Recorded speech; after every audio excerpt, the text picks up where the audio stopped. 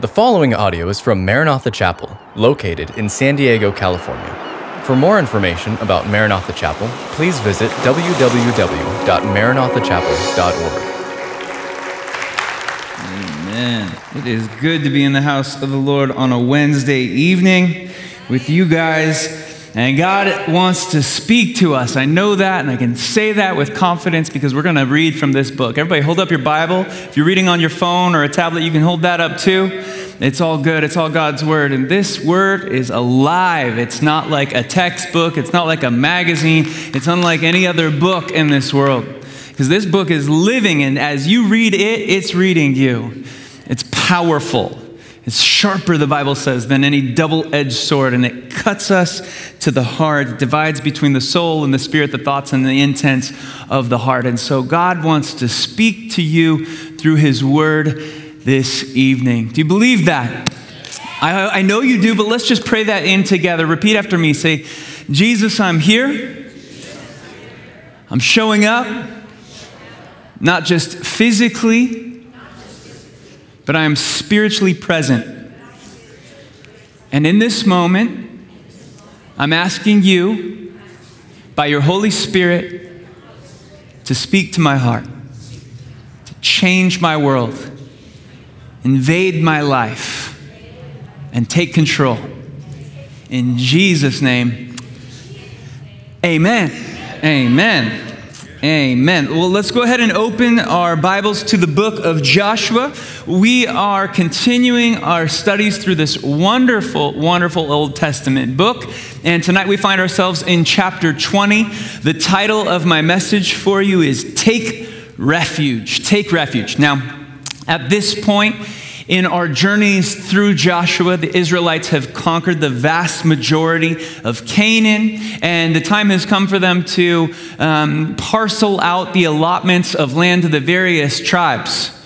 But prior to any of this, way back in Numbers 35, God told his man Moses that when it came time for him to parcel out the land and to give the various tribes their allotted portion of their inheritance in the promised land, that each tribe should receive a parcel of land in accordance with its needs and its size. But there was one exception, one notable exception.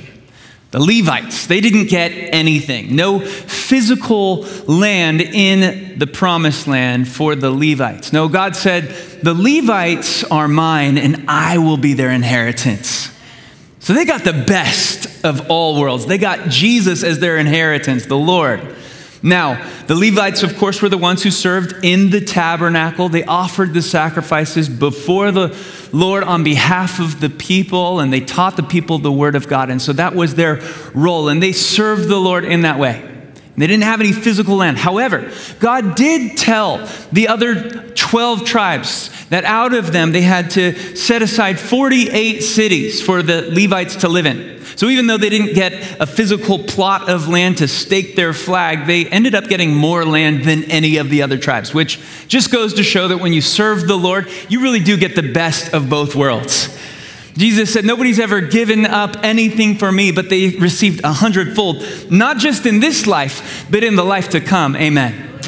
So if you want to experience a full and abundant life, then you give God your best, because he saves his best for those who hold back the least, okay? So that's the Levites. Now, within those 48 cities that they got to dwell in and call home, God designated 6 of them as cities of refuge. And that's what we're going to be reading about and talking about in our study tonight, these cities of refuge. So let's go ahead and dive into our text there in verse 1 of chapter 20.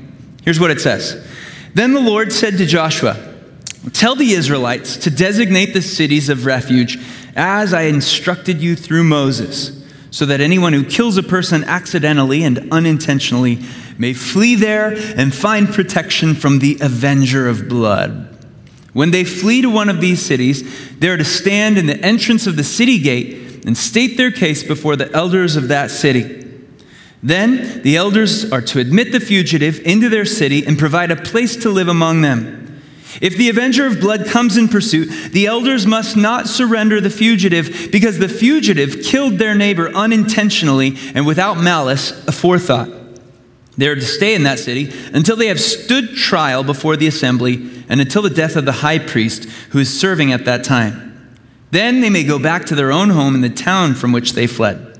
So they set apart Kedesh in Galilee in the hill country of Naphtali, Shechem in the hill country of Ephraim, and Kiriath Arba, that is Hebron, in the hill country of Judah. East of the Jordan, on the other side from Jericho, they designated Bezer in the wilderness on the plateau in the tribe of Reuben, Ramoth in Gilead in the tribe of Gad, and Golan in Bashan in the tribe of Manasseh. Any of the Israelites or any foreigner residing among them who killed someone accidentally could flee to these designated cities and not be killed by the avenger of blood prior to standing trial before the assembly. All right, so here we have it, the establishment of these 6 cities of refuge. And as we get started tonight, let me just invite you to think through the meaning of that word. What kind of images does that word conjure up in your mind's eye? I mean, how many of us, by a show of hands, could use some refuge from all that's been going on in our world over the last, 14 months or so? Amen. We could all use some refuge, and so that's what this text deals with. A refuge describes a place of security and comfort and safety. Here's how Webster's dictionary defines the word for us. A refuge is a condition of being safe or sheltered from pursuit, danger, or trouble. So that's what a refuge is. Now, I was reading this past week about these places that they have set up in different areas of Switzerland. And alongside some of the roads that are more in the more remote regions of Switzerland, they have these simple block structures set up at regular intervals. And there's nothing fancy about them. They're just little simple block structures. And then painted on the side of each one of them are the words refuge number 1, refuge number 2, refuge number 3, etc., etc. And the reason these shelters are there is for any travelers who happen to find themselves caught in one of the severe storms that are so current in that part of the world and prevalent in that part of the world. And should some unsuspecting traveler happen to get caught in one of those storms, they can take shelter in one of these refuges and be kept safe. And that's essentially the purpose that the cities of refuge served in ancient Israel. They were places where a person could flee and find shelter and safety. Now, that word flee is an important theme in our text tonight. It shows up a number of times. When you were making your way to a city of refuge, you didn't just meander there. You fled there. And here's why. The only reason you would be going to a city of refuge is if you had accidentally killed someone. In our modern judicial system, we call this manslaughter, right? Well, in the event that something like that happened in ancient Israel, the individual who had accidentally killed someone could flee to one of these 6 cities that had been designated by God.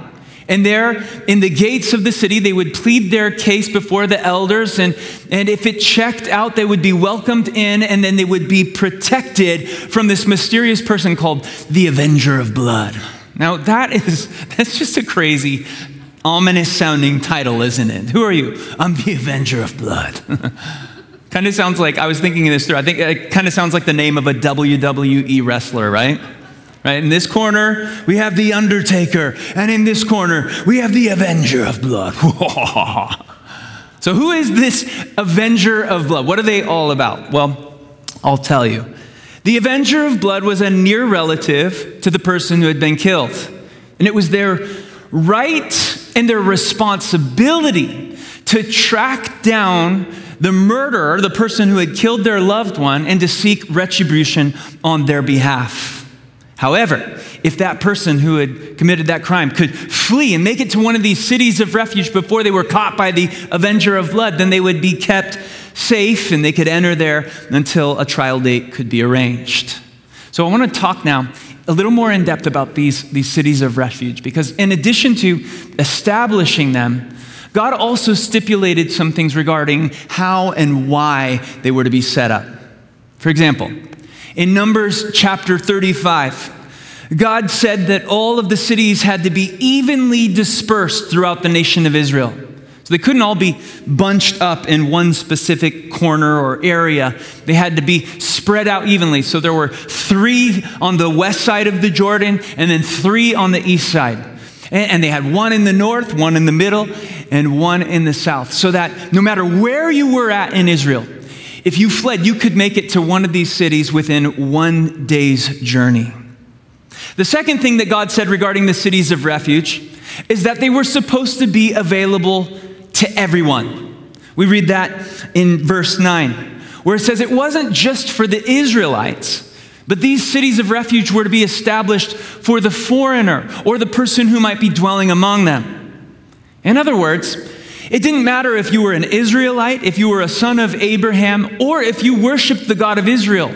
You could, in the event that something like this happened, flee to one of these cities and be kept safe, no matter who you were. In addition to those things, the Mishnah. Now, the Mishnah, it was like a collection of oral teachings that went along with the Judaic law.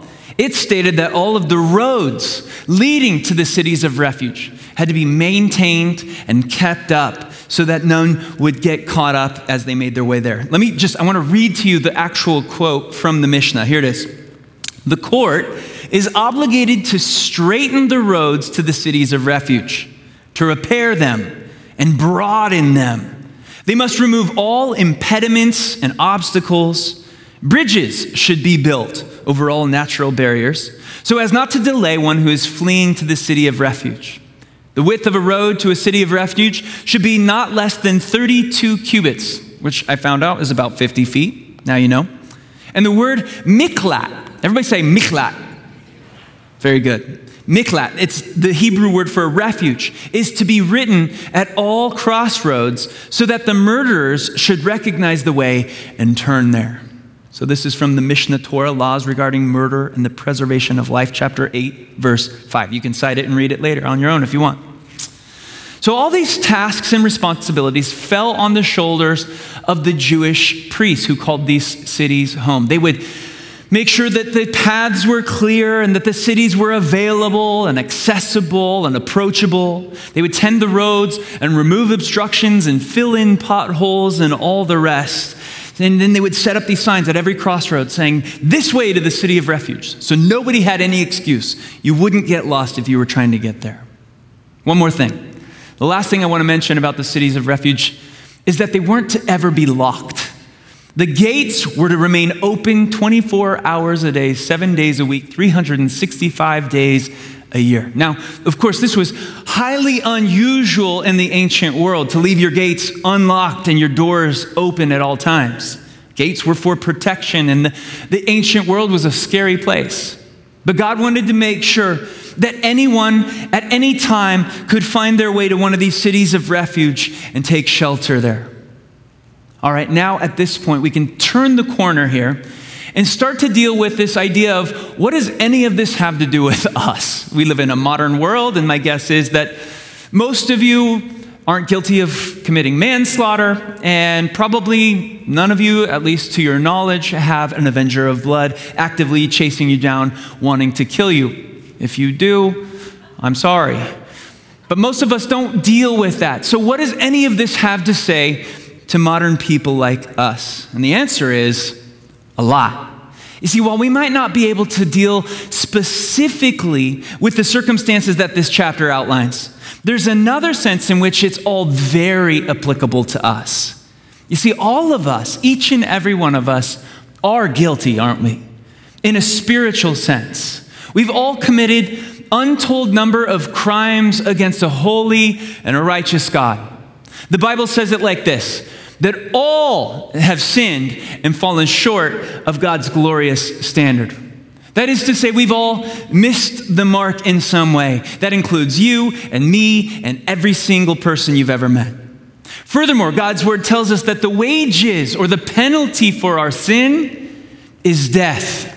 In Ezekiel 18:4, it says that the soul that sins shall surely die. So in that sense, you might say that we have this avenger of blood that's hot on our heels. And you can try to run from him, but eventually he's going to find you, and we all have a day of reckoning coming where we will stand before God. None of us can hide or escape from the avenger of blood. So the question is really relevant. What should we do?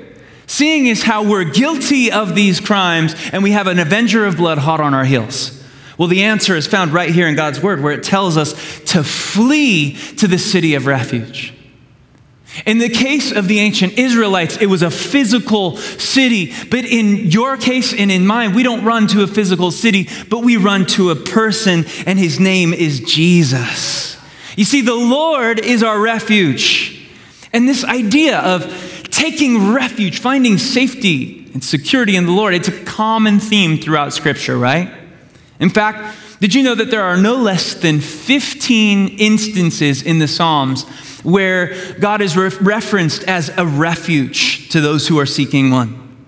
One of those places in Psalm 46, I want to read it to you. It says this: God is our refuge and our strength, a very present help in times of trouble. Can somebody say hallelujah? Hallelujah. God is a refuge for those who are in trouble.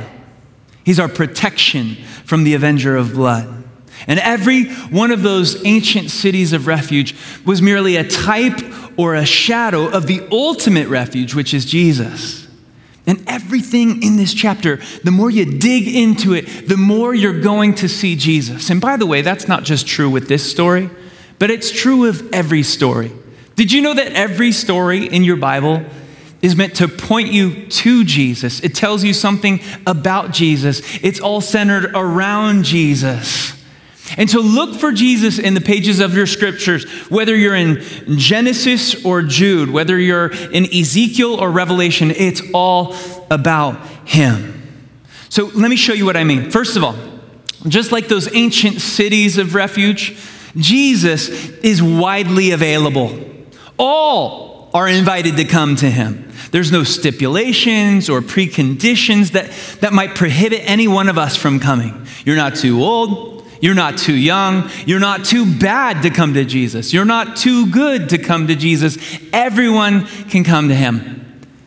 And that invitation gets extended to every person on the planet. I love the verse, John 3:16. We all know it so well, that whosoever comes to him will not perish, but receive everlasting life. Invitations don't get any broader than that, do they?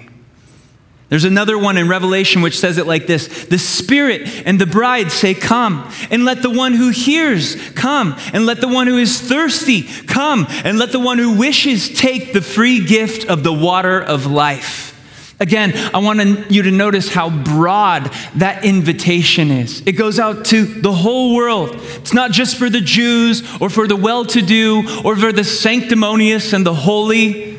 The invitation is for anyone and everyone who hears it and whoever has thirst. Come to me, Jesus says, and find refuge. He's available. But it's not just that God has made himself available to us. Jesus is also easily accessible to all of us, just like those ancient cities were. He's not hard to get to, nor is he far away. He's easily accessible. Within a day's journey, that was the rule regarding the ancient cities of refuge. So too with the Lord, he is easily accessible. Now, many people go to great lengths to try to gain access to their deities or their gods. And they do all of these incredible things and go through all of these gyrations and do all of these elaborate ceremonies. And they put themselves through all kinds of torture trying to earn the favor of their god or their deity, trying to gain access to him. I've read about people who will sit in the exact same position for year after year after year, thinking that it's going to curry the favor of their God. Other people will shave themselves from head to toe and travel halfway around the world so that they can bathe in a particular river. Other people will give things up. They'll endure all kinds of personal pain and torture. They'll endure long journeys and all kinds of stuff just to earn the approval of their gods. If only they realized, the Lord, he's not hard to please and he's not far away. He's accessible. How accessible is he? Well, he's as near to you tonight as your heart and your lips. Isn't that what Romans 10 tells us? Listen, but what does the scripture say? The word, it's near you. It's in your mouth and it's in your heart. That is the message concerning faith that we proclaim. It's not far, it's near you. It's in your mouth and it's in your heart. If you declare with your mouth that Jesus is Lord and believe in your heart that God raised him from the dead, you will be saved. For it is with your heart that you believe and are justified. And it is with your mouth that you profess your faith and are saved. As the scripture says, anyone who believes in him will never be put to shame. How accessible is God? You can cry out to him right now and he will hear you and he will respond to your cry. That's how easily accessible he is. Thirdly, Jesus is not only available and accessible, but thirdly, he's wonderfully approachable. Just like those ancient roads of old were. Nothing can hinder your approach to him tonight. All the obstacles that you would think might be in your way, all of those obstacles have already been removed. All of the potholes have already been filled. Here's what that means practically speaking. Your past can't keep you from Jesus tonight. Your shame can't keep you from Jesus tonight. Your goodness, your guilt, all of it, nothing. Those things have been dealt with. He's incredibly and amazingly and wonderfully approachable. I love that story in John's gospel where Thomas is he's had it up to here and he's just like, Lord, Jesus, if you would just show us the way, make it simple for us. And you remember what Jesus said to him there in John chapter 14. He said, Thomas, if you see me, you've seen the Father. I am the way, the truth, and the life, and no man comes to the Father except through me. Thomas says, Lord, we need to know the way. Put us on the right path, Jesus. And Jesus says, it's not a path that you tread, but it's a person that you walk in relationship with. That's how you make your way to my Father. You see, again, this is so different than all of the other religions of the world because all of the other religions of the world are about showing you the way. Jesus says, I am the way. In a sense, I've heard it put in this parable way before where someone will say, religions are like different paths that we all start out on and we're climbing up this mountain and your religion starts out over there and this religion starts out over there and we make our way up different routes, but at the end of the day, we all end up at the same peak. And that's like religion. Different routes that take you to the same peak and you all wind up at God. But Christianity differs in this regard. It's not about finding our way and making a route and accessing God by trial and travail. It's not about climbing the mountain to get to him. In Christianity, it starts with God, and it says that God left heaven and he came down, as it were, into this earth, and he lived in our shoes and walked a mile in our shoes, and he lived the perfect life that we could never live. So that if we put our faith in him, because he climbed the hill for us, the hill called Calvary, where he bled and he died on a cross for the sins of the world. And now he says, if you'll put your faith in me, then I will become your access point into a right relationship with God. You see, he became the way for us. So now we can come to him anytime, day or night. The doors are never locked. The gates are never closed. Like Hebrews says, we can approach the throne of grace with boldness and there find grace to help in times of need. See, every little detail of this story, it's all about Jesus. Even the names of the cities that we read about in verses 7 through 9, each one of these names point to an aspect of the refuge that we find in Jesus. Let me just run through them with you really quick. The first city is Kadesh, and that word means righteousness or holiness. And it speaks to this idea that Jesus is a refuge for the unclean. He takes your rags and he gifts you his righteousness. But it's not just that he's our holiness and our righteousness. The second city of refuge was Shechem. Now that word means shoulder. And this speaks to the idea that Jesus is a refuge for the unclean. Jesus is a refuge for those who have been weighed down by the concerns of this world. Are you weary? Are you heavy laden? Cast your cares upon him. His shoulders are big and broad, and they can carry whatever you brought in here tonight. You know, the Greeks used to have their god Atlas that they talked about. And if you've ever seen statues of Atlas, he was the one that carried the weight of the world on his shoulders. If you've seen the statues, he's there and he's holding the world up, but he's weighed down under it, and it's kind of like a crushing load for him. Not so with the Lord.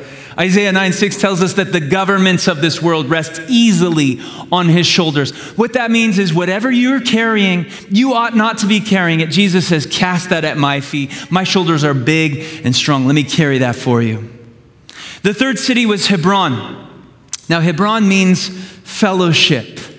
And what this speaks to us of is that Jesus is a refuge for the lonely. His desire for us is unbroken fellowship. He longs to know you intimately, personally. The fourth city was Bezer. Now, this word means fortress, and it reminds us that Jesus is a refuge from the attacks of the enemy. The fifth city was Ramoth. This word means heights, and it reminds us that Jesus is a refuge for those who have been beaten down by the enemy. It speaks of God's desire to take us higher and deeper and further into the things of the Lord. Sixth and finally, we come to the city of Golan. Now, Golan means joy. And this reminds us of the fact that Jesus is a refuge for the forlorn and the depressed. He wants to give you joy that overflows, because in his presence is fullness of joy. At his right hand are pleasures forevermore. So where do you see yourself on that list? Are you unclean? Do you feel unclean tonight? Are you weighed down by the concerns of this world? Are you lonely? Are you being buffeted by the attacks of the enemy? Have you been beaten down by the enemy? Are you forlorn? Are you depressed? If so, then find your way to Jesus and take refuge in him. What are you waiting for? Don't walk. Run to Jesus. Don't turn to the left or to the right. Don't get off the path. He's not far. He's near. He's not inaccessible, he's easily accessible. The road to him isn't rough, it's smooth. All the obstacles have been removed. Take refuge under his wings, flee to the Lord and be safe. And then once you get there, stay in his presence. That's the other word that we read in verse 6, where it says they are to stay in that city. Everybody say flee. Everybody say stay. We flee to the Lord, we then stay with the Lord.